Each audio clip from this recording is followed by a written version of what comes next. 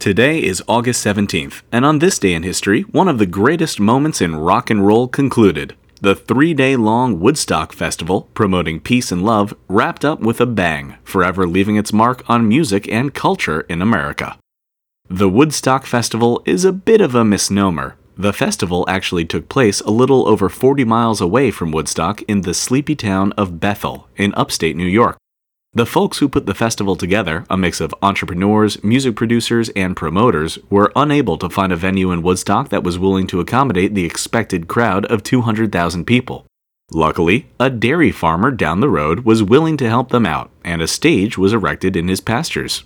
Turns out, the promoters were a bit off their estimate of the crowd size. Once word got out of the all-star concert lineup, with big names like Creedence Clearwater Revival, The Who, and Santana, tickets started selling like hotcakes.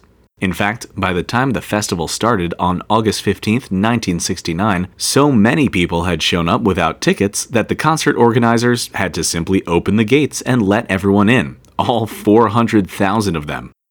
There were so many concert goers that roads for miles and miles around the concert were completely jammed. The county had to declare a state of emergency, and soldiers from a nearby Air Force base were called in to help keep the peace. Over the course of the festival, 2 people were killed and 2 babies were born. But it all came to a conclusion with Jimi Hendrix's iconic rendition of the Star-Spangled Banner, which, much like the concert itself, became an enduring symbol of the 1960s. And that's what happened on this day in history.